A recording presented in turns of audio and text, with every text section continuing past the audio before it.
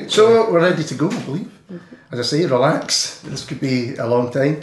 Hello, this is the Scots Wi Hae podcast. We reckon it's number 14. It's Saturday, I've got a cold, so it must be a Scots Wi Hae podcast.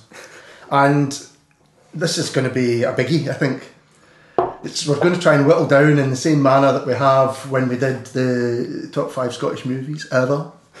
Top 5, what other one did we do? Books, novels. Books, yeah. This is going to be top 5 Scottish albums of all time. And to help me whittle it down, we've got music journalist Nicola Main, and we have regular contributor to Chris Ward. To Chris Ward. Yeah. We've got Chris Ward. Change it. It's like the numerical 2 before my name. I've got like a kind of two live crew. Yeah. It's your MC name. Yeah. Chris Ward 2.0. 2.0, yeah. Is here as well.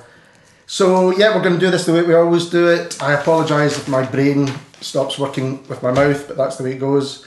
And we're going to read out our top 10s and then have a bit of a rammy about them. And we've even said that if it gets too heated, Ian's going to interject and say, okay, calm down, guys. The ref, exactly. She's giving you a little bell. Yeah. Enough. Or it'll be all out fisticuffs and tears before bedtime. I think that's fine. If it has to end in a fight, then so be it, you know. Like I know karate. Exactly. Yeah, I wouldn't bet on me. Well, the scrawny indie boy in the corner. So if Nicola, could you read your top 10 out for us? I could, yes. It's in no particular order. It's not quite officially 10. But here it is. And it's not actually music. They are all Scottish, they are all albums, and they are roughly in the vicinity of 10. Deacon Blues Raintown, Teenage Fan Club's Bandwagon-esque, The Associates Sulk, Arab Straps, The Week Never Starts Round Here, King Creosote and John Hopkins' Diamond Mine, Mogwai's Young Team, Orange Juice, You Can't Hide Your Love Forever, The Blue Nile's Walk Across the Rooftops, Simple Minds, New Gold Dream Stroke Empires and Dance, which is anyone keeping a count on this? which isn't one album, it's 2 obviously. In your head, I'm hoping reassured. I'm hoping I'll be enlightened as to which of these is better in the course of the conversation. Is that 10 yet? Oh, I wasn't keeping a count. Genuinely, I think if it's just for the sake of argument, I mean, I wouldn't like to cut anything short, so we'll put in I don't think that's going to happen. Delgado's Peloton, Boards of Canada's Music Has the Right to Children, and the Phantom Band's Checkmate Savage. That is my list before you guys read yours out and I suddenly go, oh bloody hell, I've forgotten such and such, and oh, that's actually my favourite album of all time, and so on and so forth. Yeah, well, nobody's, you know, if it goes over 10, alright, you have got 24 written down there. We are not having that, so give us some kind of, at least round about 10. I whittled it down to 10. I had an initial list of the 24, 25. I've whittled it down to 10, maybe 11. 2 by the same artist. But again, I tried to. I don't really have any from the 70s or anything, because what I've got is I've gone more for like stuff that I've actually spent a lot of time listening to, so I can acknowledge that there's stuff that like I love Solitaire by John Martin, I love Just Another Diamond Day by Vashti Bunyan, but I've kind of gone for the stuff that I've actually, you know, it's favourites rather than some kind of definitive best. So in no particular order again. The list is Arab Strap, Philophobia, Belle and Sebastian, If You're Feeling Sinister, Jesus and Mary Chain, Psycho Candy, Teenage Fan Club, Grand Prix, Twilight Sad, 14 Autumns and 15 Winters, Blue Nile, Hats, Idlewild, either 100 Broken Windows or The Remote Part. Couldn't decide on that one. Another one of these ones. Lloyd Cole and the Commotions, Rattlesnakes, Dum Dum by the Vaselines, and Love the Cup by Sons and Daughters. Good stuff. Right, well, mine, I've got one as well. Mine is Next by the sensational Alexander Band, so I've gone a 70s. The Rosillos, Can't Stand the Rosillos. My postcard album is Aztec Camera, Highland Hard Rain. The Waterboys, This Is the Sea. I've gone Simple Minds and I have gone New Gold Dream. Brackets 81, 82, 83, 84. Close brackets. That's how sad it is. The Blue Nile and Hats. I've gone Win with Tears Baby. And I'll talk about that a wee bit later. Teenage Fan Club Grand Prix. Primal Scream, already. That was a sigh. 2 against 1. Yeah. Well, we're going to argue these out. Primal Scream, Screamadelica.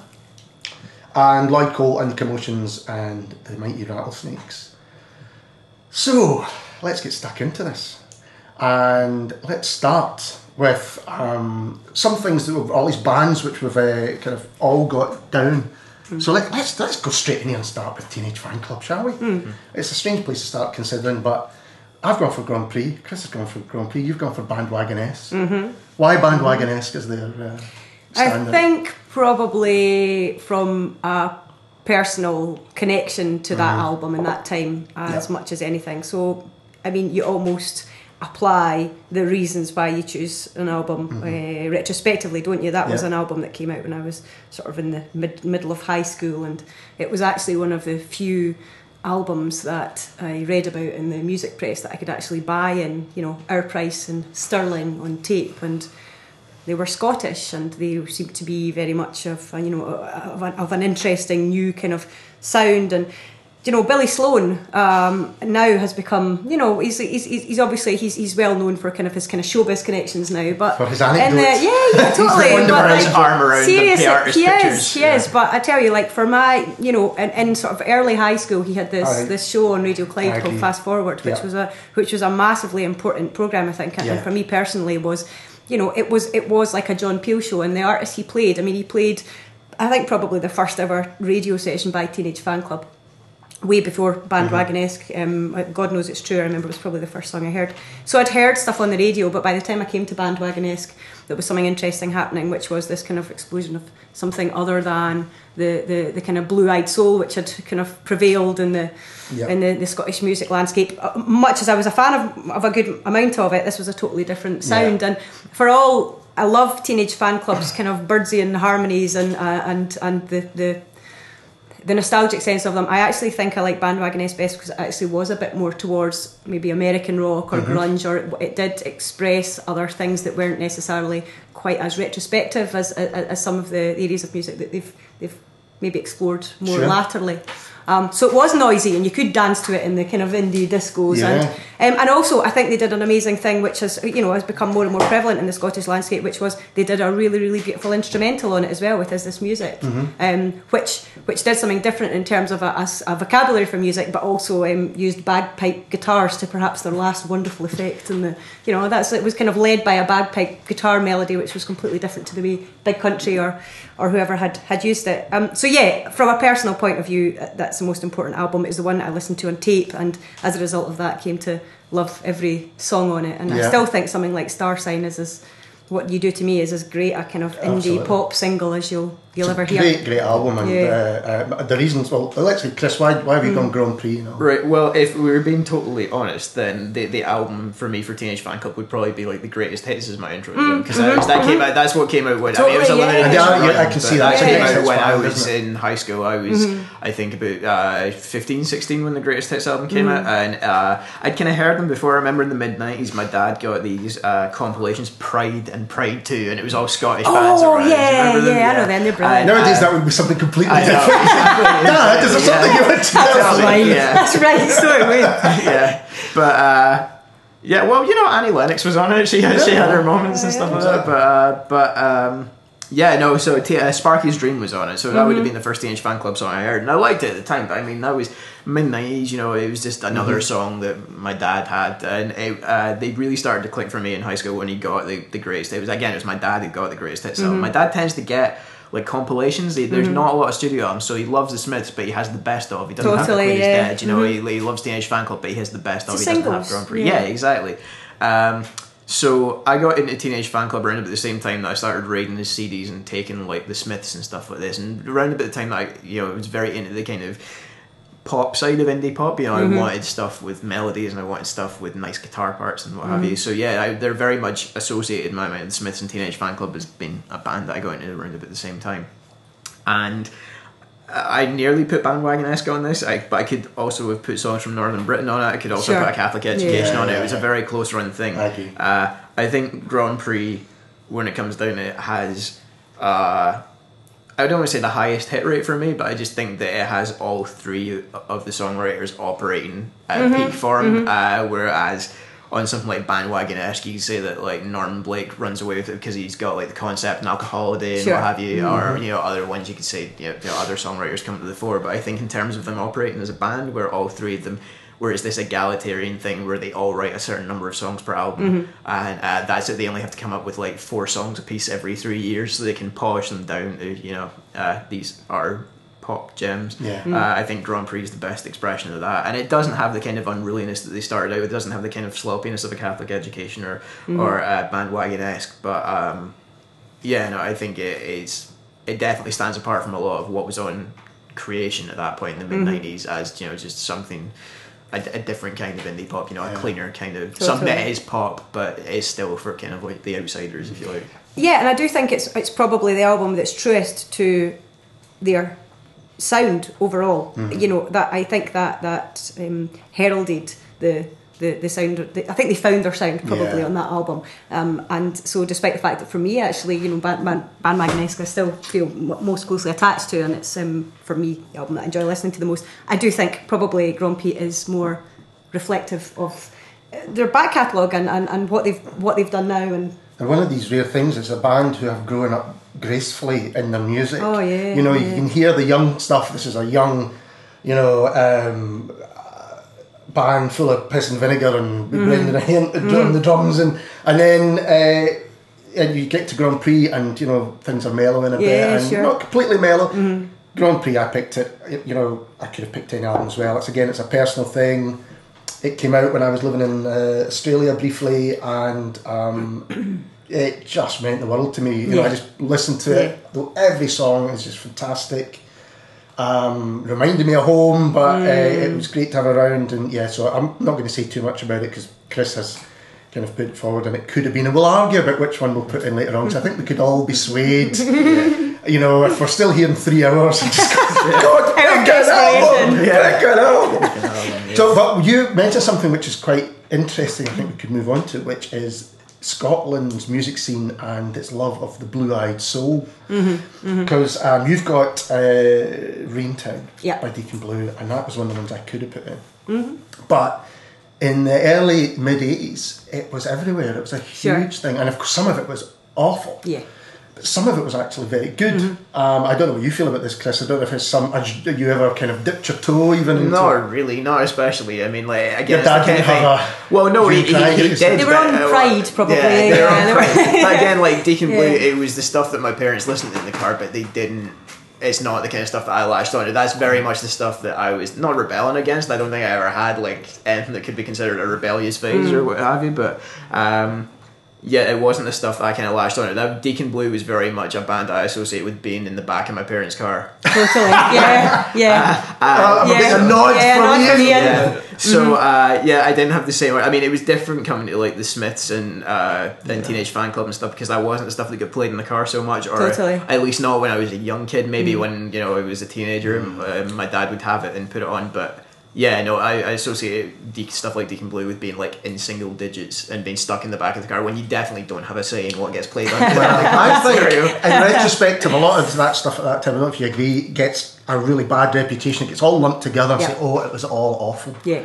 And a lot of it wasn't awful, particularly Deacon Blue's Raintown, which is it's a concept album about Glasgow, really, but it's got some cracking tracks on it. It is an amazing. I mean, it's difficult. I have such a massive, massive, enduring love for Deacon Blue, as I'm sure anyone who has ever followed my Twitter stream for more than 24 hours. My first gig at the Barras was. Really?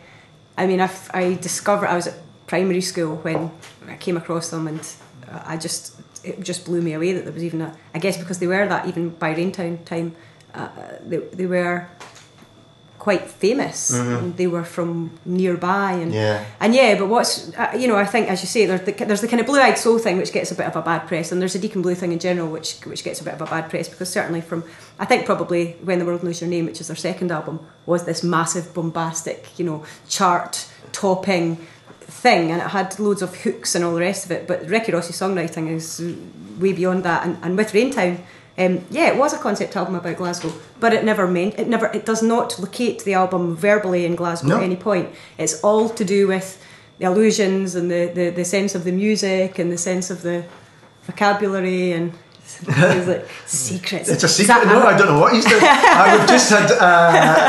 We've just had a tweet, and Eaton's obviously already bored, and he's tweeting behind the desk there, and he wrote Bandwagon-esque or Grand Prix, and Jim at iTunes has put Grand Prix. Oh, Jim! I am betrayed. No! Do you know what? As a tribute to Jim's exquisite taste, we can discuss this later. I am not willing to back down on my love for Bandwagon-esque. No, I think ask you to. his call, however, might settle this. Well, Jim, you've done because props to iTunes. I'll fight him another day. Yes, good man. However, anyway. Deacon Blue. Yeah, I think that's a massively important album. And the thing is, I think it's a social document as well, because it was in a time which, the entire landscape that Ricky Ross is talking about has passed now. It was kind of pre-urban regeneration up here. It was pre-Garden Festival. It was pre-City of Culture. It was a very, very different Glasgow that he was singing about.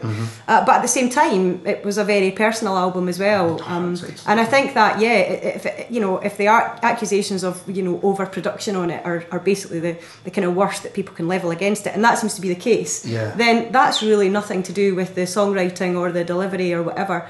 And he took that kind of elemental imagery that Simple Minds and these earlier kind of new pop bands in the early 80s had made into this kind of huge Waterfront Rain, all the rest of it, and made it either politically resonant or personally resonant. And that kind of lyrical palette is something that I think still resonates in different ways through our music. So, I mean, God, unless you want this to be a total Raintown podcast, you should shut me up now. Well, but the thing is about the Blue Eyed Soul, that album in particular, but there's other ones as well.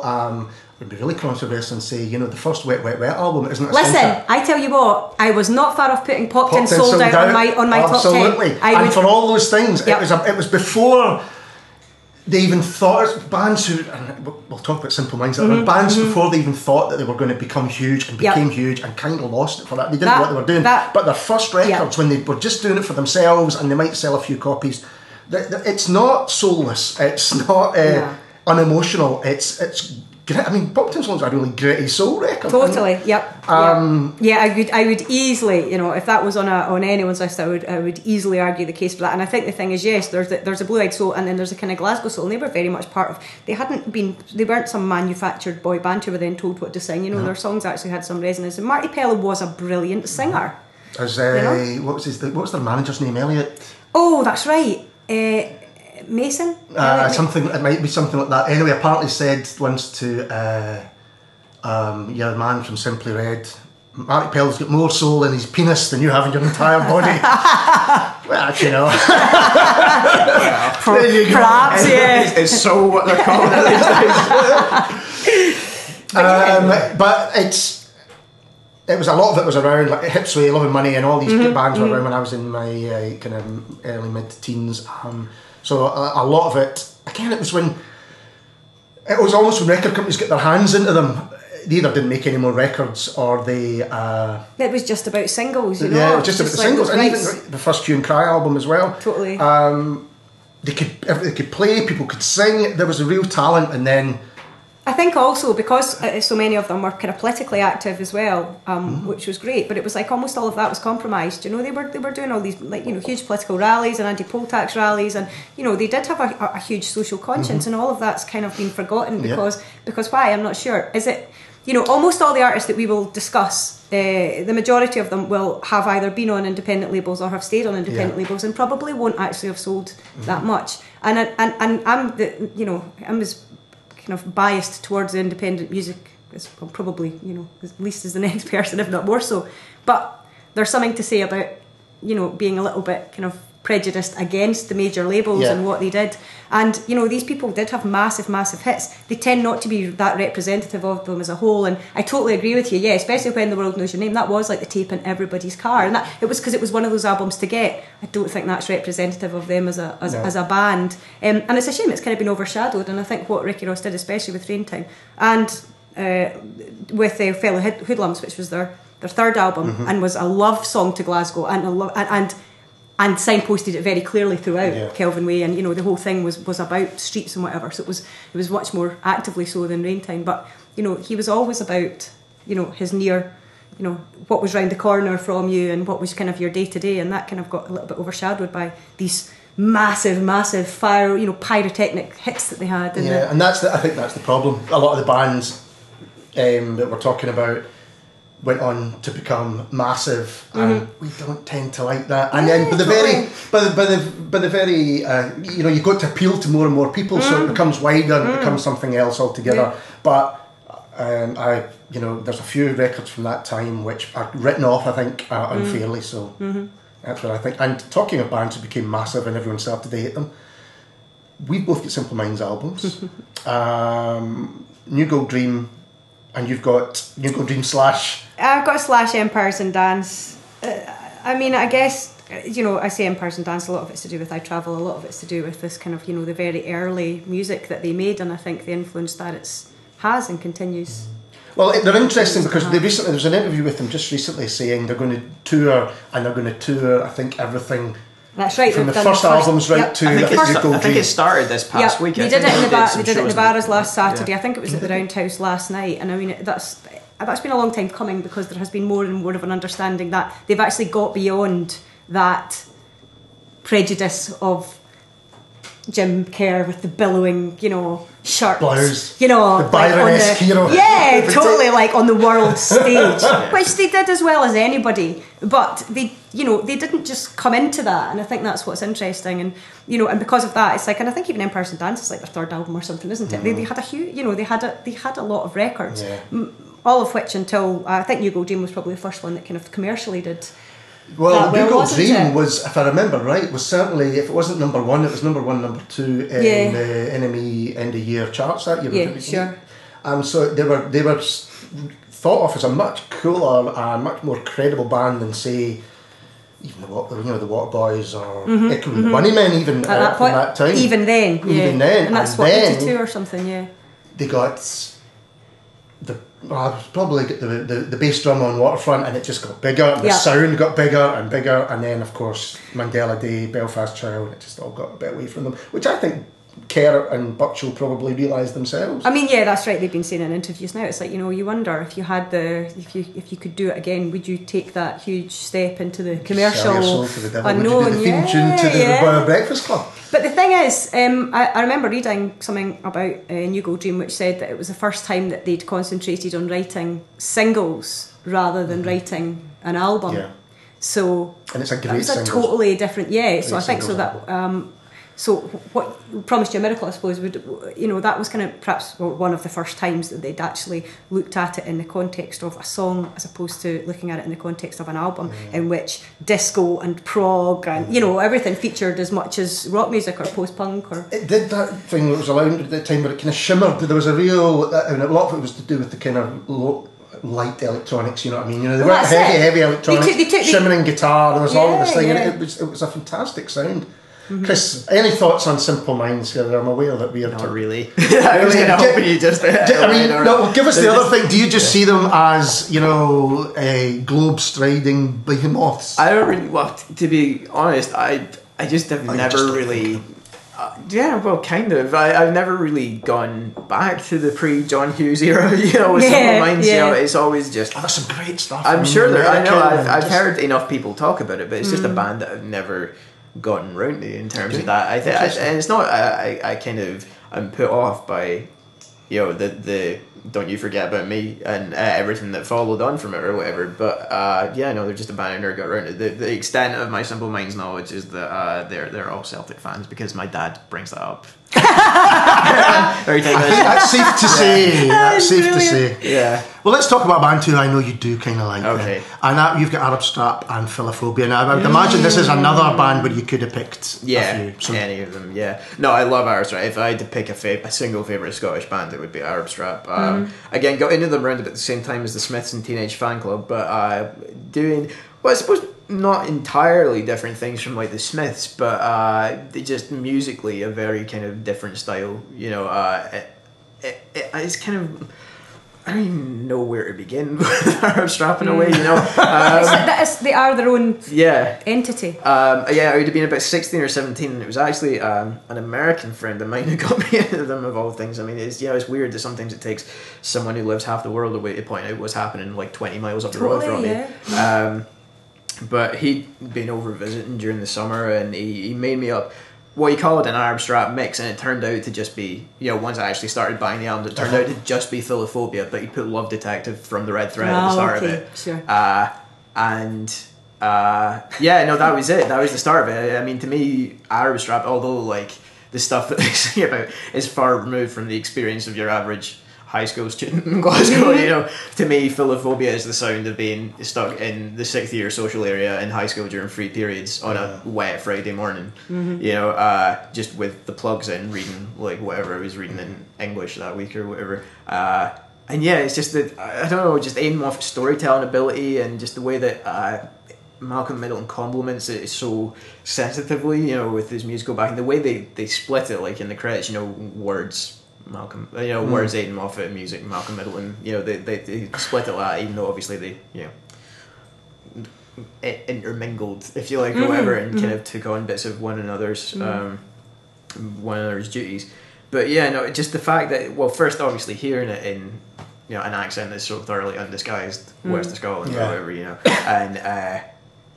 and I kind of don't even know where to begin. Like I say with ours, it just the attention to detail. Like obviously, like when you're that age, it's the kind of the dirty jokes really in and stuff as well. The puns, the sex jokes, the kind of, oh my god, I can't believe he's singing about this. This is filthy, like in a song or whatever. I do remember you giving a paper on Aidan Moffat's. What was the name of the album again? Oh, I Can Hear Your Heart. Yeah. Oh really? There was plenty of swearing. There was plenty of swearing. Yeah, I remember getting some looks.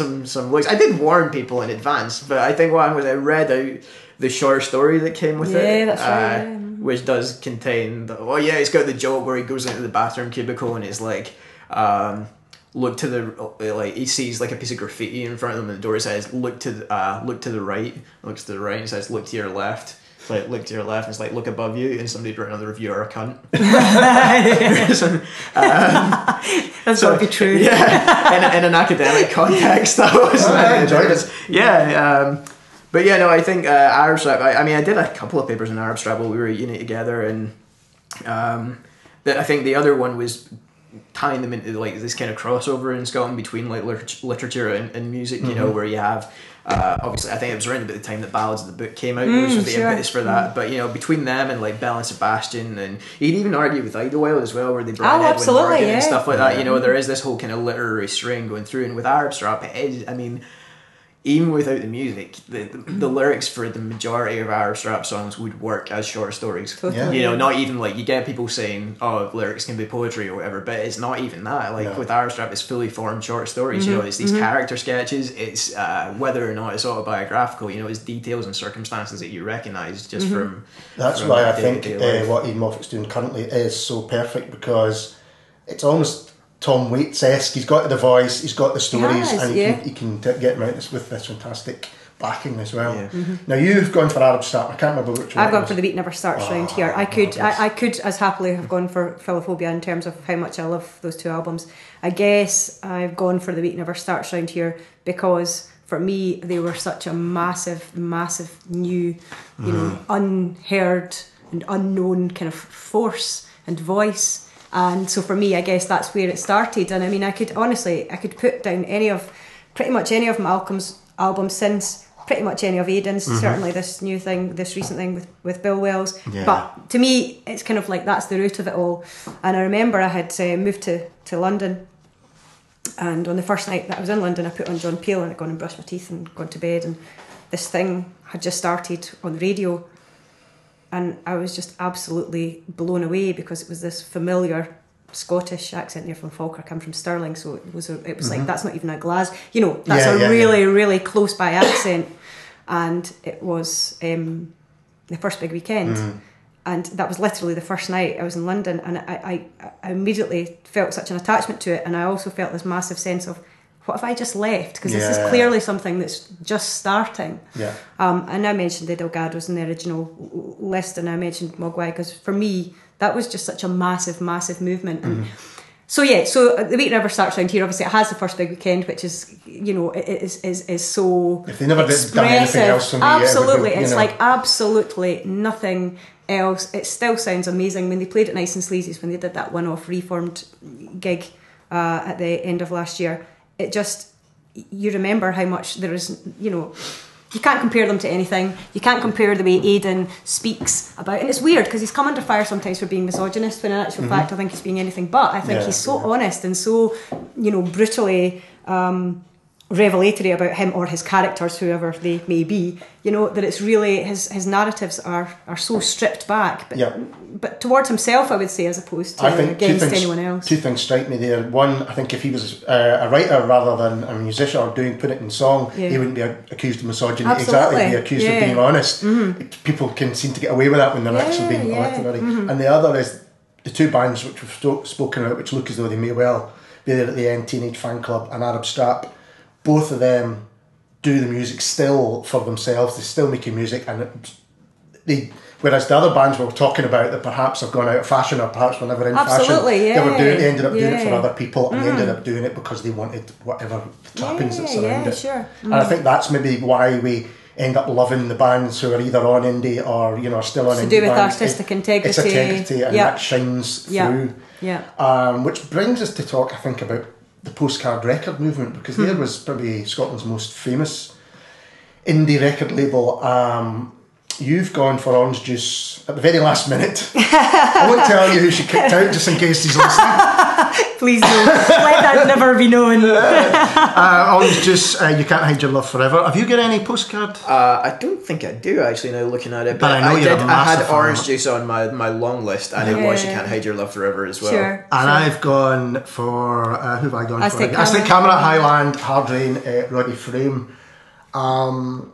It was phenomenal music that came out at that time. The reason I went for Aztec Camera, I think they got overlooked. I think Orange Juice still are seen as the kind of leading band. Perhaps that's correct. They had the look, and they were certainly closer, I think, to Alan Horn and the whole organisation of the whole thing. Sometimes it's a wee bit arch for me, a wee bit knowing, a wee bit self-conscious, whereas I don't think Roddy Frame was like that at all. I think he just strapped on his guitar and went, I've written this song. Do you want to listen to it? And I'm 16. Oh, God. And you listen to somebody, and again, it's like Raintown. It's about growing up in East Kilbride, but it doesn't specify that. No. And unless you know that, the Diplomat pub is down the dip where he goes and things like that, you have to really look into that. But I think it's a wonderful, warm, incredible record, and still, if Oblivious were to come on the radio, those little notes at the beginning just make my heart soar. I think it's fantastic. But why Orange Juice for you? Probably because of the very reasons that you're kind of slightly reticent towards. I think they did absolutely kind of exemplify such a different movement in Scottish music, and yet they were so knowingly arch. And I remember the Harry Papadopoulos exhibition that's just been running, which obviously is, there was a lot of Orange Juice. All the postcard, all the sound of you in Scotland, that was very much what, as a photographer, he kind of captured. And I spoke to Ken McCluskey from the Bluebells, because he curated it, and he said, they all, they were actively, camping themselves up because they were rallying so much against stereotypes of Glasgow and musical stereotypes of Glasgow and of Scotland, whether that was kind of like Nazareth and that full-on kind of blues rock thing, or whether it was what kind of constituted punk up here, which was more the exploited in these acts. So they were. Right. I think they almost maybe had to be slightly overly camp, and also, and it was like taking a whole other vocabulary, so they weren't even going near kind of like Americanisms. It was almost, even that was very sort of English or very kind of anglicised, and just the sound of them as well. It was so bright and shimmering, and it took, the rhythms were taken. Don't get me wrong, I love Orange Juice. I just, I had to come up with the final, and I was thinking, well, why have I gone for Aztec Camera and not that? But I think you're right. I mean, I remember if you were wearing something like a pink shirt, you were likely to get a kick, and to actually have a bow tie and all of these things and have your hair the way that they had it was really quite a brave thing to do. So in other words, my choice of that is probably slightly aesthetic as much as slightly musical, and part of that's because it was before my time. I don't have any personal, like we're talking about Bandwagonesque. I have that there are certain things that you just apply or you don't even apply it just happens. You have such a personal connection to it. Whereas if you're looking at something from a slightly different vantage point, then you make a decision about it a little bit, I suppose, be that right or wrong. And so because of that, it's kind of like, you apply an understanding of a movement and of what was important about that movement. And also, I love the songs on it. I love it. Edwyn Collins' voice on it's great. The guitars are wonderful. It's a, it's a great record. Yeah, it is indeed. Orange Juice. I think for me, Orange Juice are kind of the nearest. Even if they don't necessarily sound a lot like them, I think they're the nearest corollary that Scotland has to like a Talking Heads or something, where they start to, they start out with one very readily definable style, but then they start bringing kind of, African influences and stuff like this and stuff from all over the place. They kind of mutate and change as they go on. I mean, over the course of it's not even a full 4 albums, it's like 3 and a bit albums that Orange Juice have. But they really underwent some transformations in that time. And I think you can maybe make a Talking Heads claim for something like Rip It Up, because it's more kind of, it's the more kind of post-punk rhythms and stuff like this, and it's more danceable. But to go from something like a kind of Scottish Smiths to a Scottish Talking Heads to then whatever you want, however you want to label how they ended up, I think they underwent such they ended up just fighting. Pretty much. They underwent such kind of evolution. And I mean, the songs are just great. You Can't Hide Your Love Forever. I mean, they're a band who, because the albums were out of print for so long as well, they just got reissued in that Domino box set last year. It was so hard to hear the albums in full a lot of the time. I kind of had to rely on my dad's old vinyl copy of Rip It Up for a lot of Orange just before that box set came out. To actually go back and hear some of the stuff that had been neglected for years was just amazing. And you begin to think if they'd had wider exposure, just the kind of level of influence that they might have had, even more than they did on bands from outside Scotland as well. Well, I partly put Aztec Cameron not just for this album, but also Roddy Frame's just one of my favourite musicians. I think it's an astonishing body of work right up to the latest solo stuff. And again, he just doesn't seem he does it for himself. I mean, his biggest known album I think would be Love. Where that was part of that whole soul thing, but again, it's been thrown in there, and you think, no, this is an amazing record, and it's absolutely about love, and it's heartbreaking in places. Beautifully written, and he's a great lyricist too. But I've always, whenever anything comes out of Roddy Frame, I'll go and get it. I think he's fantastic. Right, well, as another band, we've got all three of us have one. Again, we're not ganging up on you because I know Chris and I have the same album. Is the Mighty Blue Nile. Now, this is where I start to get, my gloves on. I just, bowed to no pay. I love the Blue Nile. They are my desert island band. You've gone for a Walk Across the Rooftops. I remember the first time I heard that, just going... It's interesting, you were talking about Billy Sloan's Clyde show, and of course back, there wasn't a lot of music radio. There was Radio 1, and then there was your kind of local radio station, and Radio Clyde, played a huge part of my life, whether it was... Tiger Tim at Night, or whether it was, I sang on that. Do you remember you could phone in and sing? I do remember it well. Yeah, I sang Angel Eyes on that when I was, when I was a child. Fantastic, because Tiger used... there was, one of the most evocative songs I can think of is Paul McCartney's After the Tiger's Gone. Oh, I know, me too, because it meant Tiger, and it was nearly my bedtime. That's right. But it was really... Did we ever find out what we were going to do after the Tiger was gone? No, because we were all crying. We were all in tears by then. We were all crying into our pillows.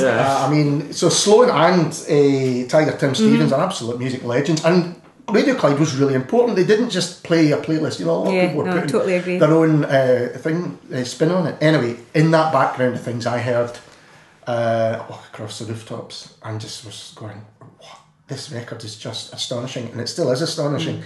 And it's one of these records that I try not to play too much because I love it so much. I don't want to grow tired of it. But I've gone for Hats because I think Hats is almost a perfect record. So why Walk Across the Rooftops? One answer: Tinseltown in the Rain. That's really, that for me is the Blue Nile. And I have Hats, and I love Hats dearly as well. And it's to do with probably what you heard first, and also it was what my parents, my dad and his wife played all the time, and I think that has an impact as well. But you hear the first few bars of that, and it's everything that the Blue Nile came to be, came to do. Encapsulated. I just think it's absolutely brilliant as a mood, as a piece of music, as again a kind of gleaming love song to a city. This city, Glasgow, but it could be anywhere. I think it's so evocative, and it's almost to do with, I guess it's a bit like going for The Week Never Starts Out Here from Arab Shop. It's to do with it signalling everything that's to come by an artist and a body of work, and so it's actually to do with the song and how much that means as much as it is to the album. Chris, you've gone for the Hats. Yeah, no, I have as well. I think The Blue Nile, I'm realising looking at the 10 that I've picked that I think at least half of them are bands that I kind of got in around about the same time in high school. Oh yeah. I think that's a big, I mean it's an obvious thing to say, but of course that's when you really make a connection with music. Yeah, and like Arab Strap, they're another one that I came into from a kind of a bleak angle from like, somebody else kind of getting me towards them who like is completely outside of the locality or whatever.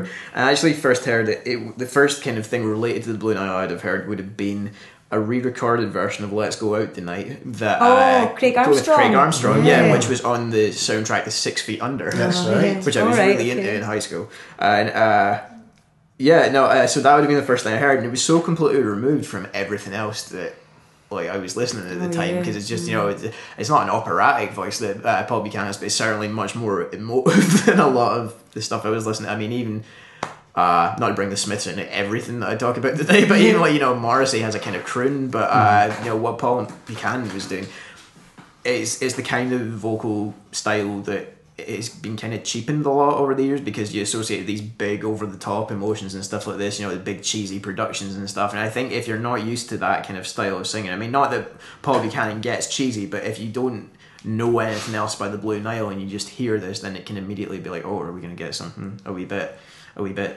sickly sweet here? We're going to get something that they'll be trying to cover in auditions on Pop Idol or whatever, just to because it's got the melisma and it's got the it's the ups and downs and the big range and what have you, and it is so completely it's just this kind of wee oasis of calm. Let's Go Out Tonight, and then I think my dad picked up like the reissues of the first couple of albums quite soon after that, and one thing just kind of led to another. But Hats for me is like, again, like Grand Prix, like Philophobia by Arab Strap, it's like the consistent album is the one that like from start to finish works as an album, where all the songs just come together and form this one perfect whole and form something greater than the sum of their parts.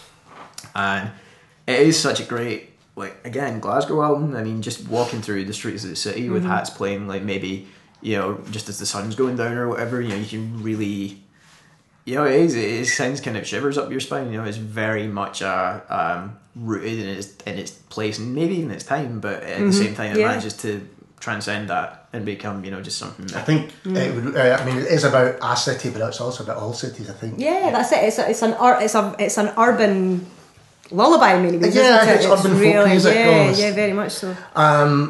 I completely agree. Tinseltown the Rain kind of introduces you to this band, and I think the whole album is amazing. But I think they just took it to another level.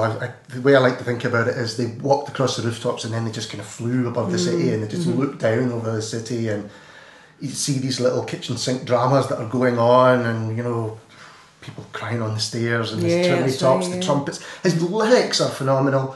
His voice, as you say, is heartbreaking. His voice is heartbreaking, absolutely. And they would go on to do other great make great music. I don't know if it's ever going to happen again, unfortunately. What was the last one? Was it High? When did they... High was the last one. Again, I think it's a tremendous record. And it's because in that context, his voice is just perfect, and because they haven't made loads and loads of albums, I think it's preserved that kind of myth and slight sense of wonder about a band who are not really like anybody else. They are not like anyone else. They kind of, because as you say, there's a little bit of a soulful quality to what he's doing. Andy came out in the early, and then there was 7 years between albums, but in the 80s. Somebody might throw them in with that whole Blue Eyes, but it wasn't that at all. They are not like any other band. And they are absolute national treasures. And I think they're a band that like are very... It's weird because on the one hand you'd think that they would be kind of widely embraced by like a wider international audience, but then you look at something, they can sell out 3 nights in Glasgow and then struggle to fill, even like south of the border, even in England, can struggle to sell out like 1 night in a 1,000-seater place. So it's weird that it's a band that have been so embraced by like their home city. It's almost like a secret. You don't want to share too much about it. But then did he not? Because I mean, there's quite an American following. It's kind of like they've got a big following in America. Paul Buchanan, did he live? He lived over there. He did. He was married to Patricia Arquette. So perhaps it's a bit of that as well. So it preserves that kind of like local myth without him being like spotted in Trafalgar Square, whatever everything. Or it's like he's kept that kind of slightly sense of being removed from. Oh, absolutely! You still see him wandering down charity shops of Byers Road. And you go, oh, God, it's Paul Buchanan. It's great band. We're spending a lot of time in the 80s and 90s. Yeah. Let's have a look at some other stuff which we're maybe not all sharing. Nicola, you've got Mogwai and you've got in for Young Team. That's the first one, isn't it? It is. Right, so tell us why. Because it's a bit like, I mean, it was like, you speak about the sound of Young Scotland, and I think, give it a bit longer, and there will be an understanding that was a very important period and a very important movement in Scottish music. And so, yeah, I mean, obviously that was another band, as with Arab Strap, who were coming out with a completely different voice and a completely different vocabulary for expressing political things and social things in ways that were sometimes, just so pared back and beautifully understated, and in other times just so massive and raucous. And but there was a real sensibility, Glasgow local sensibility to them. I mean, I think they were still teenagers when they made it. They were like a gang. Yeah. They were like a young team. Yeah, they really were. They kind of perpetuated that sense of it while making something which you can't immediately locate. No. It's not, it didn't give you any clues, and yet the kind of culture behind it, and obviously being with Chemical, it was like a whole new musical landscape. Album. Absolutely. And I think, again, because in terms of the breadth of the album, in terms of not knowing what to expect, and I think it just encapsulates everything, and they've obviously gone in different directions, and but it was just everything about that first record, and them just coming out of what seemed to be nowhere and making this incredibly beautiful but incendiary, loud music was like nothing else. And again, what it's the legacy, it's amazing. spanned is and not just here, everywhere. Globally, they're massive. Without meaning to, I think they really, maybe they influenced, but they also tapped into a kind of sound that was that suddenly. There was a lot, Explosions in the Sky. Godspeed You Black Emperor. Yeah, exactly. Yeah, totally. Even some stuff coming out of Iceland that was just, Sigur Rós. Yeah, definitely. Loud, quiet scene. But I don't think many people did it with the. There's a humour to them as well. I think it's so important. Right. As you say, it reflects the age they were when they made it. Totally. And I think they still do that. They make their political points really strongly, which is, they don't use lyrics to do it. They make their, ideologically they're a really important band. They're quite a politically strident band. They don't stand on a soapbox in any way in terms of any verbal elements related to their songs. But there's also a massive, there's a hugely humorous streak through them, so they don't become that kind of earnest or over earnest thing, which is sometimes a bit more whether it's true or not, but it's applied to post rock, whether it becomes a bit serious. Whether that's a misappropriation or not. Don't look at the audience. And, somebody told me they went to see Explosions in the Sky just recently, and it was a little bit like that. The king of that, by the way, I once went to see Tricky play in the Arches. Oh yeah. Had the lights down and stood with his back to the audience. Yeah. How dare you be watching me? Dare you turn up? Can't believe you turned up. Chris, you've got now. Have you decided which Idlewild album you're going to go for? I think it's probably gonna have to be the Remote Part. Yeah. I think when it comes down, because again, that was like my gateway to Idlewild. Again, go back to this gateway album. Again, go back to this, just like really seemingly intense in retrospect 2-3 year period in high school where I got into all of these bands. You are listening a lot. Surprised you passed any exams. No, I think Idlewild. Well, for me, when I started out getting into being kind of more culturally aware, when I got into high school, film was my thing first off. Like, I was really round about the time 12, 13, round about the time that maybe people started to take their first steps towards getting into more off the beaten track musical stuff, was when I was seeing my first subtitled films and going all this kind of stuff. So I was more in kind of my mid-teens by the time I really started to kind of cotton on to musical stuff. Did the whole Summer of the Beatles and stuff like this, and then went from there. And I think Idlewild were the first band that I kind of claimed as my own, the first kind of still current band that I claimed as my own. I started going through back catalogue stuff. I picked up some older classic rock stuff. I picked up stuff like Moon Safari by Air and stuff like this. Kind of more recent stuff, but stuff that was still back catalogue at that point. Idlewild were the first band, and it was from the Remote Part, so it had been about 15, 16, I think, and it was around about the time that I was studying for my higher English, and the fact that they brought Edwin Morgan on and stuff like this, you had a link there, and there's a very strong association in my mind between listening to the Remote Part and reading The Coen Gatherers by Robin Jenkins. We did that for my higher English, and it just seemed very much, again, very, very Scottish, but at the same time doing stuff that could be done by any band in the world. Not as a slight, I mean, doing something more universally applicable than that. And accessible kind of style of rock music, but still very much applicable to. I have to admit, I've admitted this before, that Idlewild completely passed me by. I must have been either drunk or I don't know, just for some reason. When did this album come out? The remote part was 2002. And I mean the Edwin Morgan. I mean it's like you say, what was so important. I mean, Roddy Wimble had always been a very literate lyricist anyway, but that was just such an amazing. It worked beautifully, didn't it? And Edwin Morgan did his kind of poetry in it, and they played over the top, and it just finished off what was this beautifully, like, I remember I'd just moved back from London, and I was in the middle of Glen Lyon in a scout hut. And I just used to listen. I couldn't believe I was back in Scotland, and remember just like looking out the window the whole time. And it's probably not nearly as rural an album as I kind of made it in my own mind, but it just spoke so much about a sense of place and and it was this real combination of music, literature, poetry, and as you say, it was so Scottish, and yet it wasn't in any. I mean, Idlewild were always like, a big, as popular in the States, and it wasn't. Their brand of music wasn't Scottish at all, really, and yet because of Roddy Wimble's lyrical vocabulary as much as anything, and certainly things like that, it just they became.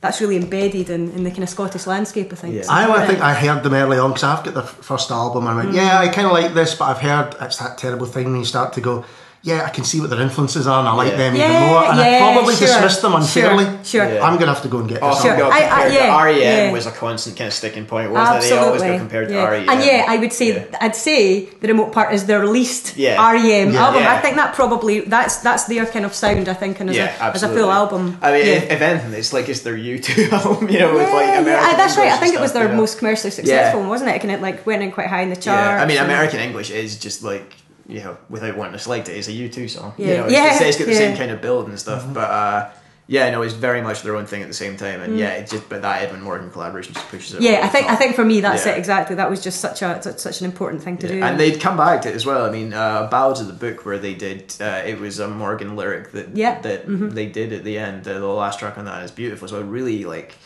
That was the one, when Edwin Morgan died, that was the one that I immediately wanted to go back and listen to, because it's so heartbreaking. It's the one of The Weight of Years, the one about frailty and is dealing with aging and stuff like that. And so I think it was a really odd pairing, but a really fruitful pairing. I think, it had such a resonance as well, because most of us would have learned. I remember like at high school, there were the posters with little bits of Edwin Morgan, and so to have this kind of. As I say, I just moved back from living down south, and there was just the sense of everything kind of coming together somehow, and it just, and I think it did also reinforce the kind of how erudite and kind of literate Roddy Wimble's lyrics had always been, because you kind of look at them again in a slightly different way and go, that's just it did.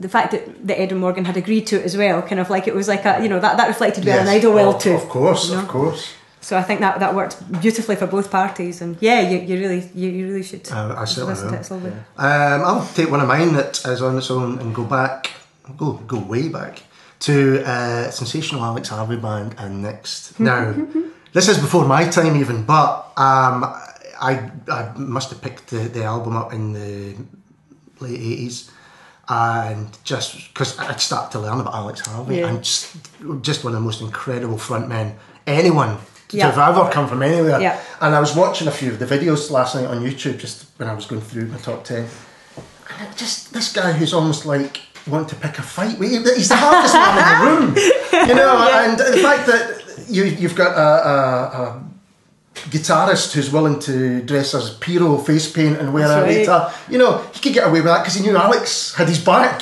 And there's this brilliant clip where he's doing Boston Tea Party, and he's singing with a huge straw hat and these tiny denim shorts, and you just think nobody's going to mess. He just had this incredible stage presence. The threat of violence was almost there, and in this album more than any other thing that comes through. When you've got the song Faith Healer and he's singing Can I Put Your Hands on You, it's threatening, it's palpable, it's and it was a real, I think he was a force of nature, Alex Harvey. I just always try and tell people, if you want to know about Scottish, you have to go back to Alex Harvey, because he was just knockout at a time when there wasn't that, as you say, there was Nazareth, was Average White Band. There was some bands who were doing quite well, but this was something altogether. He would have fitted in at any time. And the kind of sense of theatre about him as well, like covering Brill and stuff like that. Exactly. Very much. Exactly. And here's this guy who would just take on anything. It was theatrical. It was lyrical. There was Brill. There was Boston Tea Party. He was dealing with really odd subjects in his songs. Yeah, he had originally been sold as Scotland's answer to Tommy Steele, a kind of wee rock and roller, and then he was just a phenomenon. He's one of the few like real kind of pop figures that Scottish music has had. Like there aren't that many, like iconic sort of out there characters. It tends to be bands, doesn't it? There aren't that many who like just stand alone. Like even if you don't know their music, you just know of them, and he's kind of one of those, isn't he? Yeah, because Annie Lennox is known more for her. Still, I think in Scotland, anyway, she's thought of as Eurythmic before she started. And she's probably as close as well. There aren't that many, like standout kind of, histrionic or kind of like heroic pop characters really that have been on the stage. And that's the thing, although it was the sensational Alex Harvey band, it was that. Totally. It was the sensational Alex Harvey. The sensational Alex Harvey, band. Band. Yeah, because they tried to reform recently to obviously not reform. Spoiler alert. But just as Sab, and you think, I know why you're going to do it, but really, that's not a good thing. Yeah. So another one, I think. Let's have a look. So let's go bring it right up to date, because you've gone for King Creosote and John Hopkins' Diamond Mine album. Yes. It's a fantastic record. It's one I've got into more and more since it's come out. I've started listening. When I first listened to it, I went, yeah, that's nice. And then actually Peter Ross had got in touch and said, this is my album of the year. So I started listening to it more and more. I'm like, no, this is a phenomenal record. So why have you picked it? The thing with King Creosote's albums and back catalogue is that there are so many of them, and so many of them are absolutely wonderful, and depending on what day of the week it is, I'll have one favourite or another from probably about 15 of 40, and the rest of the time there will be one of the other. It changes quite often, and that's, I think, what's wonderful about his work. So I've gone for Diamond Mine because it actually spans his entire career. I think it's as cohesive a body of work as he's done. And I've also gone for it because in terms of Scottish albums, it's so utterly embedded in a sense of place and a sense of time, and yet it's universal, and it's got universal themes in it, about the passing of time and life, and whatever. I think it's evocative. He's quite open about the fact that he wanted to kind of set out to create this work with John Hopkins that was kind of reflective of Talk Spirit of Eden, and I think that's really what it is, in a kind of Caledonian landscape. It's a mood. It stops you in your tracks. It plays with every sense you have, and I think it reflects one of our most important artists. I think if you haven't got a copy after that, you should go and get one. It's all those things, absolutely. And I think actually the problem previously was that it was with King Creosote, that it was so eclectic. I think some people had a problem pinning down just what is it I like about this. That's the beauty of it, and that's the problem with it, exactly. And everyone has their favourites. So I don't. I think even within his even the most diehard of fans, would be hard pushed to honestly say, well, because it's also, there are so many variations of all of his songs as well. And I think what John Hopkins has done in some cases here has really got the kind of quintessential versions of some songs. And some songs he wrote as a teenager, some songs he's written, in the last couple of years. And I do think it's very important, because it signposts what our music is up here, and in quite a different way. It's not like anything that has been put out by a Scottish artist before, and although that's not the reason I've chosen all these albums, it is the reason I've chosen a lot of them, because they've just completely kind of changed the way we understand what it is to be a Scottish artist. It's interesting that a lot of the ones we're talking about are unashamedly talking about where they come from. It's rooted in, as you say, a time and a place, but particularly a place. And so there's a connection, that there's an understanding that perhaps gives a wee extra when a wee extra bit of knowledge about the albums that we're talking about, something added on. I think it's interesting that it came out the same year as the Moffat and Wells album. Absolutely. Because I think together they are real... if you want to tell anyone about Scotland in the last 20 years, then you say, well, I'll go away and have a listen to these. I think they would give you a good idea. Yeah, and I toyed with putting... I mean, I did a roundup of last year's albums for the Herald at the end of the year, and luckily I wasn't asked to put them in any order, but absolutely everything's getting older. Bill Wells and Aidan Moffat and John Hopkins and King's Use, so it's Diamond Mine were the two, because they deal with similar themes in a way. But the reason I just feel, for me, it's the starting point with Arab Strap. I think that's that's reflected throughout their career and everything that Aidan's done since. Whereas I think with Diamond Mine, that spans everything from the other end. It's still this all-embracing piece of work, and yet it's also about a day-to-day in Fife, and it's also this universal thing that just makes you go, well, just stop and have a think for a moment.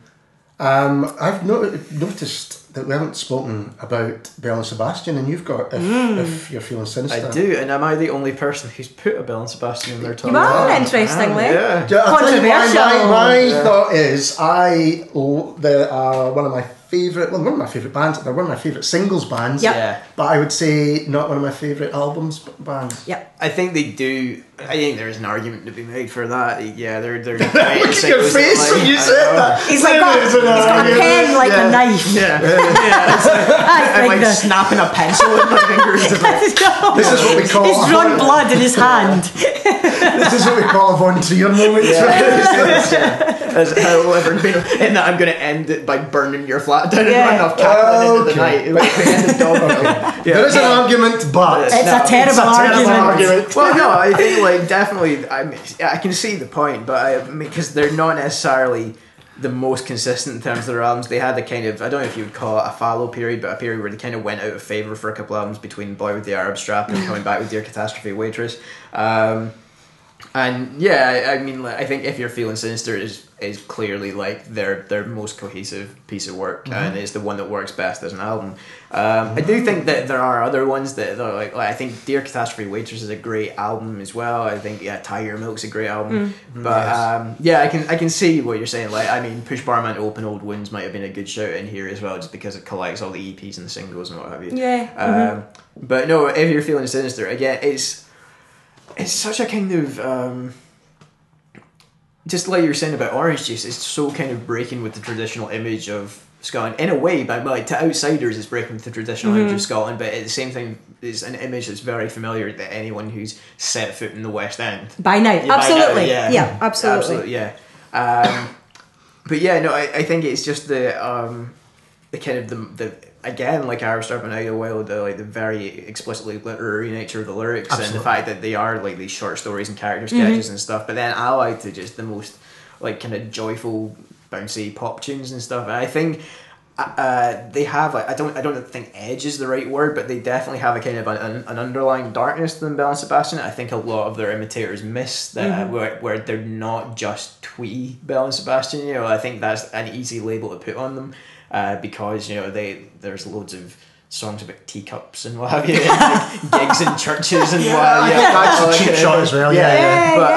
But no, it's a very easy shot to take at Belle and Sebastian. I think there's definitely more going on there. I think there's a complexity to them, and maybe an ambivalence about their kind of the characters and their songs and what have you, and a kind of a distance that maybe, again, like if it was literature, people would just take as read, but because it's music, people, and there's this whole aspect of like the confessional singer-songwriter or whatever, everybody seems to just automatically assume it's autobiographical, and that's how Stuart Murdoch really feels about stuff. I think there's more going on to them, but I think more than anything else, just the songs are amazing. Oh, they are, and if we were recording this even 5 years ago, I definitely would have had a Belle and Sebastian album there. But I think now I go back and I do listen to songs more, and I think that's maybe changes in listening habits, perhaps, more than anything. I wonder if it's partially that as well. I mean, I absolutely love the mythology of Belle and Sebastian, and but it's like Dog on Wheels, that EP, I absolutely, and perhaps it's to do with a certain time as well, so absolutely love it. But it's like, I kind of like they're slightly, I mean, like rocky, like I love Lazy Line Painter Jane. I would go for Tiger Milk over if you're feeling sinister. But again, perhaps that's just because again that was kind of like you were. There was a certain mythology applied to that, and the songs again weren't like anything that you'd really heard. Certainly not in that period. I mean, there was a whole kind of Glasgow. That was kind of mid-90s, and there was a big kind of DIY movement in Glasgow, which was a bit more geared towards kind of noisier alternative rock bands, post-rock bands, whatever, and they just weren't like that thing. No, exactly. But I think in terms of their influence, and perhaps it's still a little bit too, if we're having this in 10 years time, I think I would probably be applying the orange juice, it's almost like it's to do with their importance as well. But as standalone albums, I've just never quite, there isn't one that I would say stands out as an entire strong body of work just in its own right. As you say, Alistair, by that point, are we getting is it a bit easier to, it's just a CD or whatever, it's a bit easier to skip to the songs that you like. Exactly. As opposed to it being the tape or whatever, despite the fact that I bet almost everyone has. I've got a few Feeling Sinister on vinyl because they were doing vinyl at a time when it was a bit out of favour. Yeah. They're a fantastic band. So, and like their artwork, everything about them, their whole, their imagery, everything was perfect. Well, that's it, they're a complete package, it's not just, in a way, it's not just the albums, it's like, they're so... And the sleeve, the liner notes. They know what makes a band, they know everything that you have to, they've thought it out, they've planned it out before anything goes in. Not that it's completely rigid and controlled and stuff like this, but there's no room for spontaneity, but they know... No, they've thought about it. They know how to play with the iconography. Oh, yeah. But I think I would say, I love them. I love them, but I love their songs more than their albums, I guess. And I think it's maybe interesting to note that out of all the albums that we talked about here today, that maybe if you're Feeling Sinister could, like, just in terms of like response from around the world, is maybe like the most acclaimed like Scottish album outside of Scotland, I think. I mean, you look at stuff like it placed at like number 11 or 12 in Pitchfork's top 50, 100 albums of the 90s. Bandwagonesque was pretty high up. I think it was number one in spins. But for 1992, for a single year. Still being talked about. And that was contemporary. I mean, like, this was... like, I don't know when Pitchfork put that list out. Was it maybe like 3 or 4 years ago or something? Quite that's right. And if you're Feeling Sinister was in the top 20, and I mean, like no other Scottish bands anywhere near it. I don't think. Maybe like Teenage Fan Club in the lower reaches. I didn't see Raintown in that goddamn list. Exactly. But and not just that. I mean, like, in terms of their influence, Belle and Sebastian are out there with like the Jesus and Mary Chain and the Vaselines as the most influential Scottish bands. Yeah. Oh no, absolutely, without a doubt. We're talking about influential Scottish bands, an influential time, and I'm the only one that's put it down. It's Primal Scream's Screamadelica. Now again, it's a time and a place, and Primal Scream are the band I've seen live more than any other band, and sometimes they've been awful. But sometimes they have been just religiously good. I mean, just phenomenally good. And Screamadelica, again, we've talked about this before. It's not really a Primal Scream album. It's an Andy Weatherall album. Absolutely. They took the little ending of. I was a bit of a fan before that anyway, and we got Primal Scream by Primal Scream album, which is then trying to be, the Stooges and Underground, that kind of thing. And I'm Losing More Than I'll Ever Have is probably the standout track on it, and this lovely bit of guitar, and for Andy Weatherall to hear that and say, I think I can do something with that, and then this mushrooming it into this huge thing of Screamadelica. It's most of the tracks on it are fantastic. I haven't listened to it much lately, so it's maybe dated terribly. I'm not sure. I don't think so, given the amount of they've been touring it. Yeah. It's been, so I think. That's interesting. That could be nostalgia from old ravers wanting to relive the tunnel or something like that. But it's still a great album. They are an amazing band in that they're the magpie of bands. They say, I like a little bit of that, we'll go in a little bit of that, and often they do it well, sometimes they don't, but they just kind of keep on going. And they're not afraid to look ridiculous, and I think sometimes that's quite a good thing. But I think Screamadelica is a great album. I mean, in terms of Primal Scream, I think that is their quintessential, and I honestly, I'm not that moved one way or the other really about Primal Scream at all. They just never honestly really caught my imagination, and that's probably a feeling on my part rather than theirs, and I'm sure they won't lose any sleep over it. But it's not something I didn't particularly. I think perhaps because of exactly what you're saying, they are this kind of magpie band, and I never really got a handle on what they were doing enough to attach myself to it. I kind of agree with that. I think it almost became that the producer that they worked with became more important than actually what they were doing. They went to other people and said, right, how can you make us sound like the Rolling Stones? It was that, and honestly I would be like, I think I would just go and listen to the Rolling Stones. It was almost like, if you're going to hark back to something that much, I'd actually rather learn and they'd always did it. The first album was the Birds, they always kind of did it. So it did, again, the odd single, but overall it's not. I've never really spent that much time with it as a result of that. So perhaps I will have some, epiphany. And, I think that's interesting. But it also allows you to talk about that time, because the early 90s dance music going around. Scotland there wasn't really a huge amount of stuff going on. There wasn't, because I guess there was a lot of rave culture, so a lot of it was kind of happy hardcore and stuff, wasn't it? KLF, that's a good shout, actually. Yeah, that's probably, and I mean that again, singles, amazing, Shaman, absolutely of course. amazing. Shaman, Slam. I tell you what, the Shamans in Gorbachev We Trust, that's a brilliant album. They were really quite psychedelic when they started. Yeah, that's right. I remember seeing them in a field in Raploch. Are you familiar with Raploch? It's not. It's Can't say I am. It's just not, off the top of my head. You maybe need. Jog my memory. It's kind of a fairly rundown area in Stirling, which was the least. Which is the least. And my mum's from there. I'm not. I feel I can speak freely. Yeah. But yeah, it's like probably the least likely. Location for a festival. So I guess this is maybe 1989 or something like that, 88, 89. And the Shaman played, they shared a stage with Runrig, Hue and Cry. Wow. Anyway, and Deacon Blue. And the Shaman were amazing, and they had this album in Gorbachev We Trust. Now obviously they kind of attached themselves more to kind of the rave scene and eventually became quite big selling kind of dance stars, didn't they? But that first album... They had old, what's his name on... Mr. C. That's right, Mr. C, yeah. But that first album, in Gorbachev We Trust, is actually a brilliant album. And again, there's nothing really like that in Scottish music in terms of this kind of really trippy, psychedelic, politicised dance music. I don't even know if you can still get that record, but it's actually really, really good. And there was that, there were a few kind of electronic Scottish artists at that point, but I think they were that kind of fed in from the resurrection, from these huge kind of rave. It was quite interesting that a lot of the music, a bit when we were talking about the Blue Eyed Soul stuff and looking back to America, and here again, the stuff, as far as I was concerned, that was popular in clubs was Chicago House and Detroit, and it was looking over to America, and it was often, instead of looking for anyone that was doing the music here, with the exception of the Slam boys, it was bringing people over from the States to go, tonight we've got whoever it is, Teddy Richardson or something like that going. Yeah. And if not that, then Rotterdam.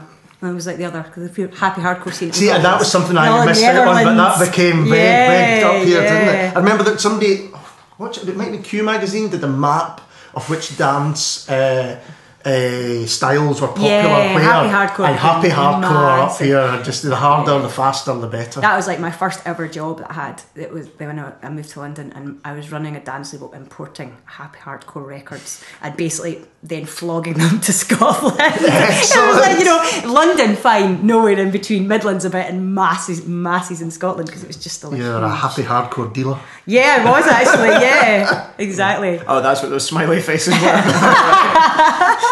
Yes, for my sins. So there you go. Right, I'm reeling time is cracking on here, I'm sure. Give us a verbal time. 1 hour 13. Oh, that's not too bad. We've still got to come up with a 5. A 5. So I tell you what, pick one of your lists that you really want to talk about that we haven't spoken about, and then we'll try and round things up. So Nicola first. I'll go for that's difficult. I'll go for the Associates, Sulk. Oh, excellent. Yeah? Good choice, yes. Because I think we spoke a bit about the sound of young Scotland and about Orange Juice and about Aztec Camera. I think the Associates were something else entirely in terms of what they in terms of their sound more than anything, Absolutely. in terms of their, and everything we've said that later in the 80s became a point of criticism in that, you know, things became too glossy and too overproduced, ironically is exactly what I think made the Associates sound and what made them stand out from everything else in terms of, not just in terms of Scotland, but in terms of the whole kind of new pop scene as it was. I mean, obviously no one really sang like Billy Mackenzie and, you know, but there was a, I mean, I think I remember reading a thing about Sulk in which he'd kind of spoken about the idea that he wanted it to sound, you know, opulent and expensive, and he wanted it to sound like, you know, these luxurious threads and like, you know, all these exotic, it was from Dundee, and it was, again, it's kind of this absolute, you know, the incongruity between, especially then, we're talking about Dundee before it had been degenerated in any way, we're talking about a really, really grey kind of fairly downtrodden city, and this absolutely shimmering body of work from, you know, from this couple of guys who, you know. I read Tom Doyle's reissued biography. Oh yeah, it was out last year, and right from the beginning, he lived like a pop star. Yeah, he, you know, even though he couldn't afford it at all, he was that person. And you know, we're talking about it would be quite brave for the Orange Juice Boys to be you know, walking around Glasgow, to be Billy Mackenzie in Dundee. My good God, you know, that's real bravery. That's real hard. That's a proper hard man. He was an astonishing figure. The music they made for a few albums would just. We were talking Blue Nile not being like anyone else. The Associates certainly weren't like anyone else. Yeah, and then again, I think in terms of like the way I'd say, especially around about Salt, I think they had these two kind of infamous Top of the Pops appearances, dressed in like the sailor suits and stuff. That's right, and I think on one he went in with, I think for like Party Fears 2 they played, and he had like, you know, chopsticks in his hair and a banjo and all the rest of it, and then I think the Rankin had the chopsticks and the banjo, and he's dressed completely in white, including white gloves. It's like so classy. And then the next one, I think they had, I think that another time they had they got like a chocolate guitar specially made, and you know, and then as part of it they fed it to the audience. So there was this whole sense of like consumption with them as well, this kind of very luxurious like opulence, which in a way you could say was like a satire or a critique on, I don't know, popular culture or whatever. Certainly, probably. But they totally lived that, and they totally expressed it. And I think Sulk even now, it got reissued quite recently, didn't it? And it still just sounds so sumptuous.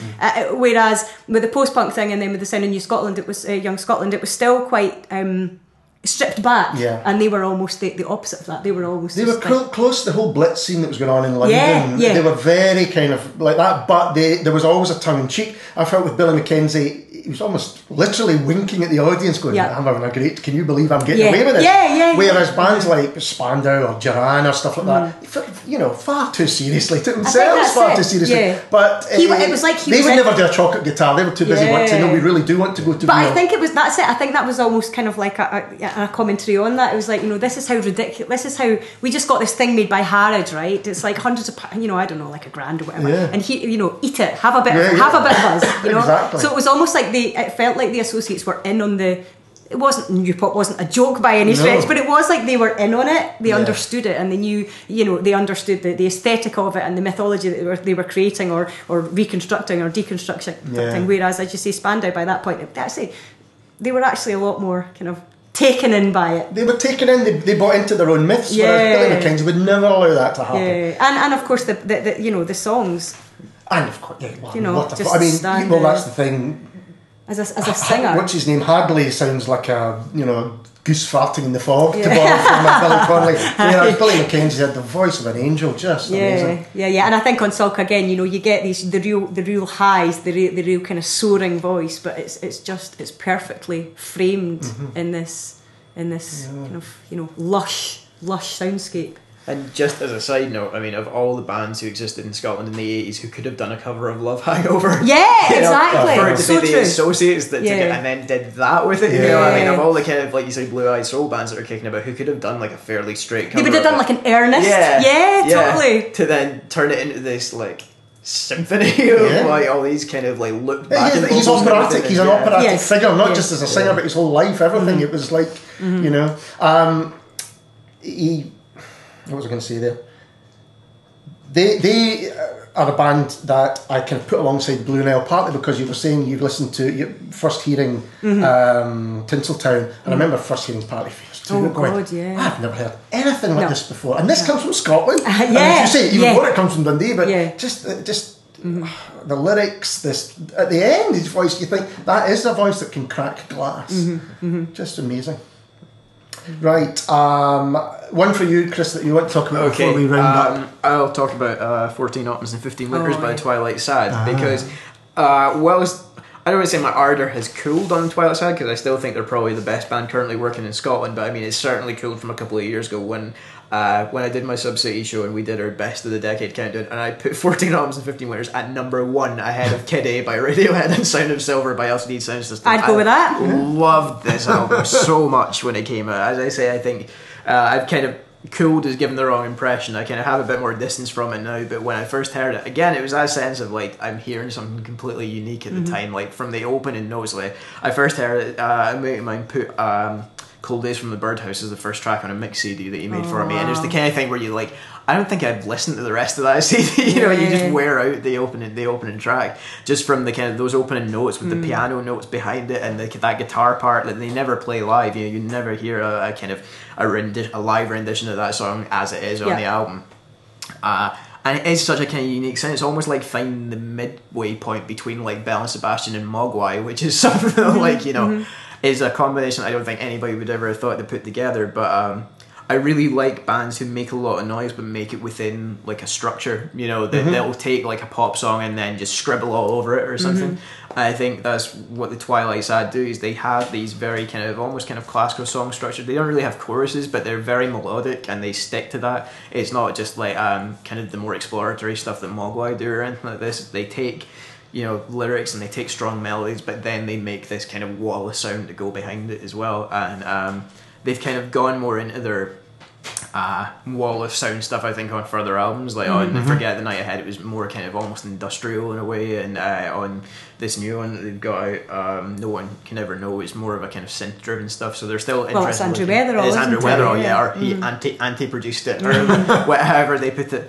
But I still love what Twilight Sad, but I think their albums have become more reflective of their live act, and I think their live act has never fully captured what they sounded like on 14 Autumns and 15 Winters, where you had this kind of in a way folksy instrumentation. There's accordions and there's acoustic guitars and stuff like this, but at the same time just creating this utter racket, and it's the most beautiful wall of noise I think I've ever heard. It's again very uniquely Scottish.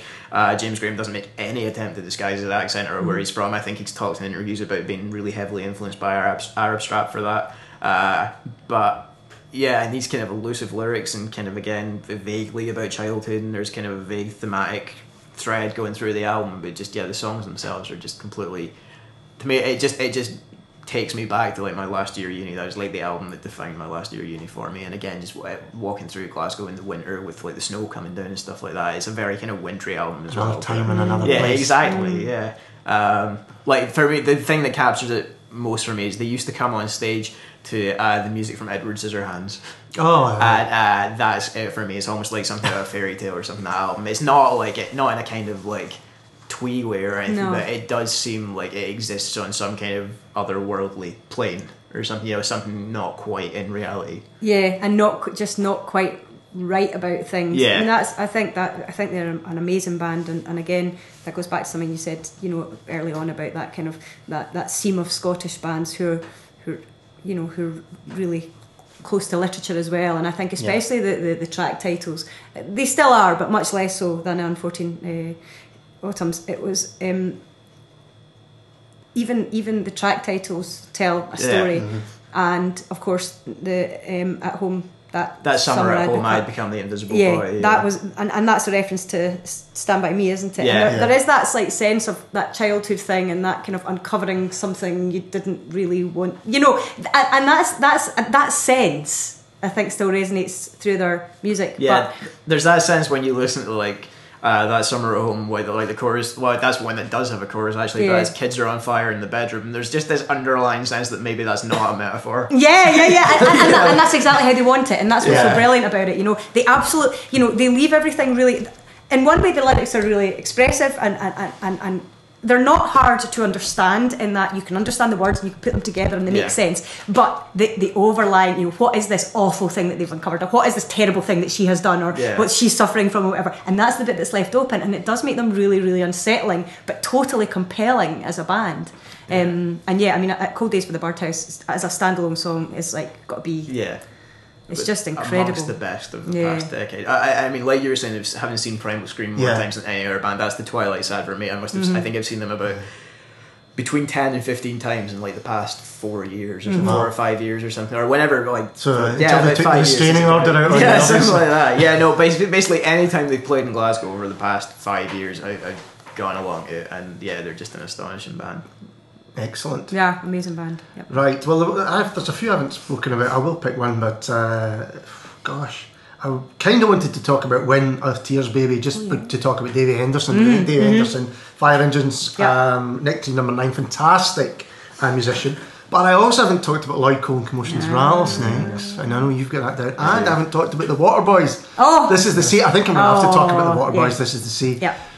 Because Mike Scott, I think he's just a genius, and he's unashamedly spiritual, and that's something that I usually would kind of run my mouth from. It's a terrible thing to say. No, but despite that, he wins me over. That term, the big music that was being spoken about in the early 80s, Waterboys, and particularly This Is the Sea, absolutely captured that. There was a breadth of scope that, and it wasn't just about the production, it was about the lyrics, it was about the music, it was about himself. For a while, I don't think there was a band to touch the Waterboys, and I think this is the... I mean, yes, Fisherman's Blues and the stuff that's going on were perhaps even bigger records, I'm not sure, but This Is the Sea was just phenomenal. I think you're right, and of course, I think he coined the kind of big music term, and that does encapsulate it. And he is spiritual, but it's that kind of like, this is probably a complete contradiction in terms, but it is a slightly kind of secular spiritualism as well, in which it's kind of like just a genuine, there's a heavenly rather than a godly sense of it. Do you know? It's a very good way of putting it. Because do you know? It's kind of it's not so much a religious thing as just an anthemic or you know, it's to do with something a bit more cosmic than. I think that's a good way of putting it. He has still to this day he's searching for various answers, and a lot of people have stopped doing that. And you know, he spent time up in Findhorn and all of this kind of stuff. Pagan Place. The Pagan Place, and he's looking for something else, and it's unashamed, and I think that's a wonderful thing. Yeah. And it's so far away from, I mean, we're talking about the kind of aesthetic of someone like Orange Juice, or the kind of calculation of Primal Scream or something like that. This is emotion, and it's big emotion, and it's unfettered emotion, and I think that's a great thing. And if you can let Mike Scott into your life, it's a better place. I totally What agree. Are people going to come door to door and like suits and ties and go, "Excuse me, have you accepted Mike Scott into your heart?" Let's do it. Let's start with my neighbours. I totally. You know, that was This Is the Sea was close on mine as well, and I saw. The Water, I'd seen them, but but more at festivals and things when they were when they were touring. Then I was too young, but and I'd seen them at Glastonbury at various festivals, and I always really enjoyed them. But from a distance, and then I went to review the Appointment with Mr. Yeats that he did. So the first thing he did it was at Celtic Connections last year. Yeah. And from the minute I went into the concert hall, which was sold out, he is as big a showman and as big a rock and roll figure to me as like a Mick Jagger or someone like that. You would follow him anywhere, wouldn't you? He is so commanding and so, like, you know, his physique, everything about him. He's an amazing singer. He was really charming. And the thing is, I knew nothing that he'd done because no one had heard any of that. That obviously he'd taken the poetry, he'd put it to music. I had really not a great deal of expectation, although I'd gone because, and my editor said because I'm a big Waterboys fan, so I was hopeful that he'd play Waterboy stuff. And literally within a few bars of him starting, I honestly didn't care what he played, because what he has done with that with that body of work is phenomenal. One of my albums of the year. I love it. Really, really, really amazing. And then what he did was, so I think he played basically what then became the whole album. At that point, I don't think there was even a plan for it to be an album, but everyone was just so bowled over and surprised by it. And then for the encore, he came on and finished with The Whole of the Moon and did a few tracks, and it made me realise that there is this slight sense of feeling that he's not given quite the acclaim that he deserves. I don't know. Really with me, they're another one of these bands that are like a kind of to see ourselves as others see us kind of thing for me, because you grow up with them with like Fisherman's Blues and the Visit Scotland adverts. He was another. The Waterboys were another band that were on. I think they were on both volumes. They were on Pride. Yeah, they were on both of them. Pride bands. And like Graham Norton singing The Whole of the Moon and Father Ted. And really? But over the past couple of years, I've seen like American bands come over here and cover the Waterboys and really talk in reverential tones about Mike Scott.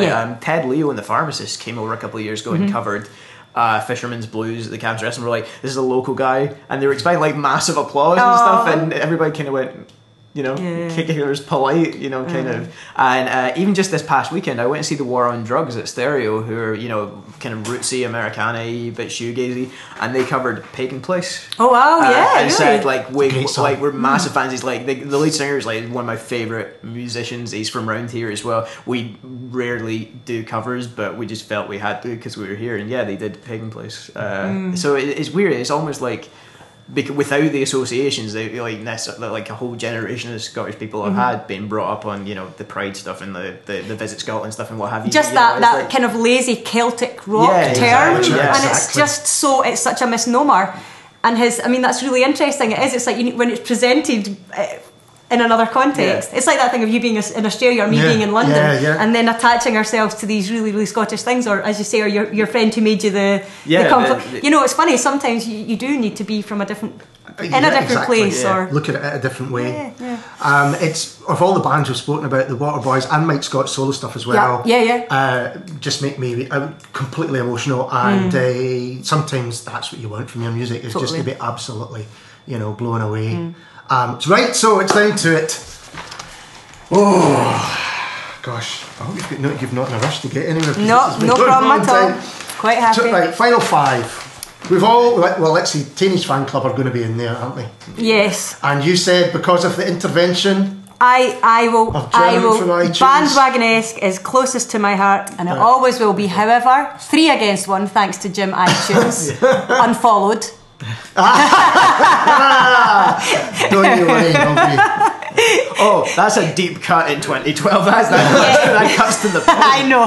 He'll be sorry when he, sorry, no more Jim. Follow Fridays for you, Jim. So we have got. It's the worst I can do. It will hate it. That's the thing. And then we're going to have Arab Strap in. I think we've all got it now. Yeah. I've got the deciding voice. Shall we just pick a third? I would go with the Weekend. The first big weekend. Okay, week never starts around. He's just been diplomatic because he's ganging up on me for the others. That's the one I would have done. Sebastian. Yeah, too. No, because we've all got a Blue Nile album and do you know, I am happy to acquiesce on hats because I really love hats as well. Okay, excellent. So despite the fact that the importance of the band to me is reflected a little bit more in Walk Across the Rooftops, I love that. I love hats. I certainly don't have a problem with that. Need your equivocation. Right. Okay, yeah, I don't have that much of a problem with that. I don't have that much of a problem with that. 3 gritted teeth. Okay, now, so what are we going to do? We're hurtling through this is where we're hit the bumpers. Oh, that's not even. So, 2 of us had Simple Minds, but I can't see you going for Simple Minds. I just through lack of knowledge. Fair enough. This is good. I mean, to be honest, that's a fair point, because you know how there are some artists that you come across and you think, I need to know them and I need to hear them, and that you've not been compelled to do that yet, which means that legacy might keep driving onward, but at the moment it's obviously not. I think we have to have a postcard band. Okay. And you've got Orange Juice. Oh, I have it on my long list. I don't have it in my top 10, but ours just were on my long list. Yeah. I've got Aztec Camera, and you've got Orange Juice. And I can understand. I'm happy to go with Orange Juice. I really am. And for the influence of nothing else, the stuff. And still influencing today. That's what I was going to say. I would also say, and we didn't speak about it at the time because it's not, obviously you want to look at it as an album in its own right and not just as a legacy. But I do think in terms of a lot of other artists we've spoken to, from Belle and Sebastian, and a band we haven't spoken about, but we should have in some sort of reference to the postcard era and the influence on them, is Franz Ferdinand. Yes. Yeah. And again, that's so perhaps for the legacy as well. Although God, I wouldn't argue with Roddy Frame. He's a beautiful songwriter. Yeah, but I think that's a fair. I think that's a good one to say. You can't hide your love forever. Hide your love forever. It's also a wonderful album title. I really and as the a cover. title. Yeah, that's right. Yeah, totally. Right, wait, one more slot then. Well, one more slot before we go. So I'm just aware of. Let's just mention a couple of the bands that we haven't even mentioned. Oh, I know. And Jesus and Mary Chain. Oh yeah. What was that? I know. But that was on one of my That was. That would be my shout for a 5th place on it. No one we've not even talked about. Haven't even talked about it. My brother is going to kill me because we haven't mentioned Big Country's The Crossing. Oh, and the Big Country was a tricky. Big Country's a tricky one as well. But again, it's more it's a bit of a nostalgic. It is. I would say it's a nostalgia thing. And for me. I love hearing. I absolutely, and obviously the soundtrack to Restless Natives. Which I just absolutely love. But I couldn't honestly hand on heart take an album. Sorry, Andy, it's not going in. And we didn't talk about Rattlesnakes, even though the two of us have that on our list. But we have to come up with a final one. Right. If you had to pick one from the list that we haven't already picked, let's do that and let's see if we can come up with something. I would go with. This is going to be tough. I would think I might go with the Waterboys, This Is the Sea. Okay. What would you go with, Nicola? Well, this is difficult because... Well, I would go for Raintown. I would go for Deacon Blues Raintown without a question. Okay, However, that's interesting. We might have to do this in a series of rounds. Yes, that's what we're going to have to do, okay. Right. I would go for Psycho Candy. Oh, right. The reason Mary Chain, even though we haven't talked about out of the ones we have talked about. Yeah. Right, out of the ones we have talked about, I think that's probably the best. I would probably go for If You're Feeling Sinister, actually, by Belle and Sebastian are the ones we've talked about, but I think obviously that's not going to be gone for by... Well, I'm not sure. You see, I could go Belle and Sebastian.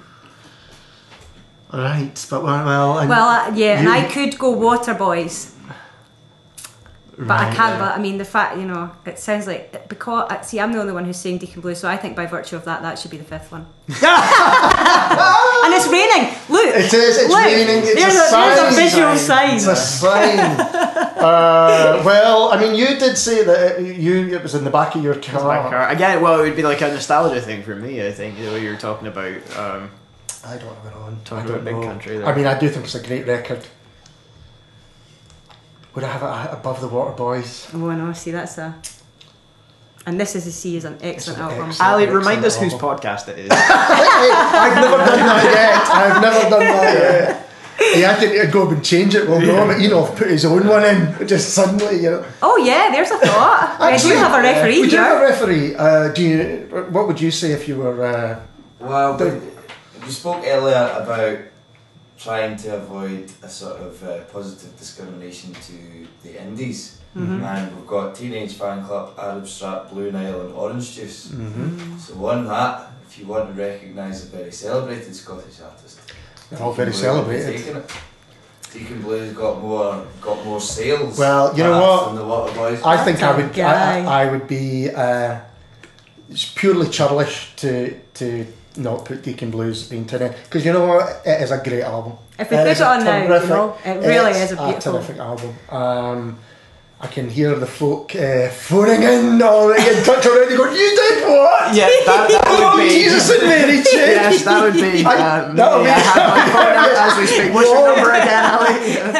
So come on, Chris, I've got to work with you again. I'll hopefully have to work with you again. That's fine, Deacon Blue. See, this is we're going back to volunteer here. How would you feel about the water? Well, okay. I don't mind. No, seriously. Have you got a preference? Because if you, I have no preference between the two of them. You don't. Well, because I do love This Is the Sea. Yeah. Okay. So. Well, do you know what, folks? No, you can make up your own mind at home. We have to go and get a drink or something. We're doing this for a long time. I genuinely am happy to go with Deacon Blues Raintown.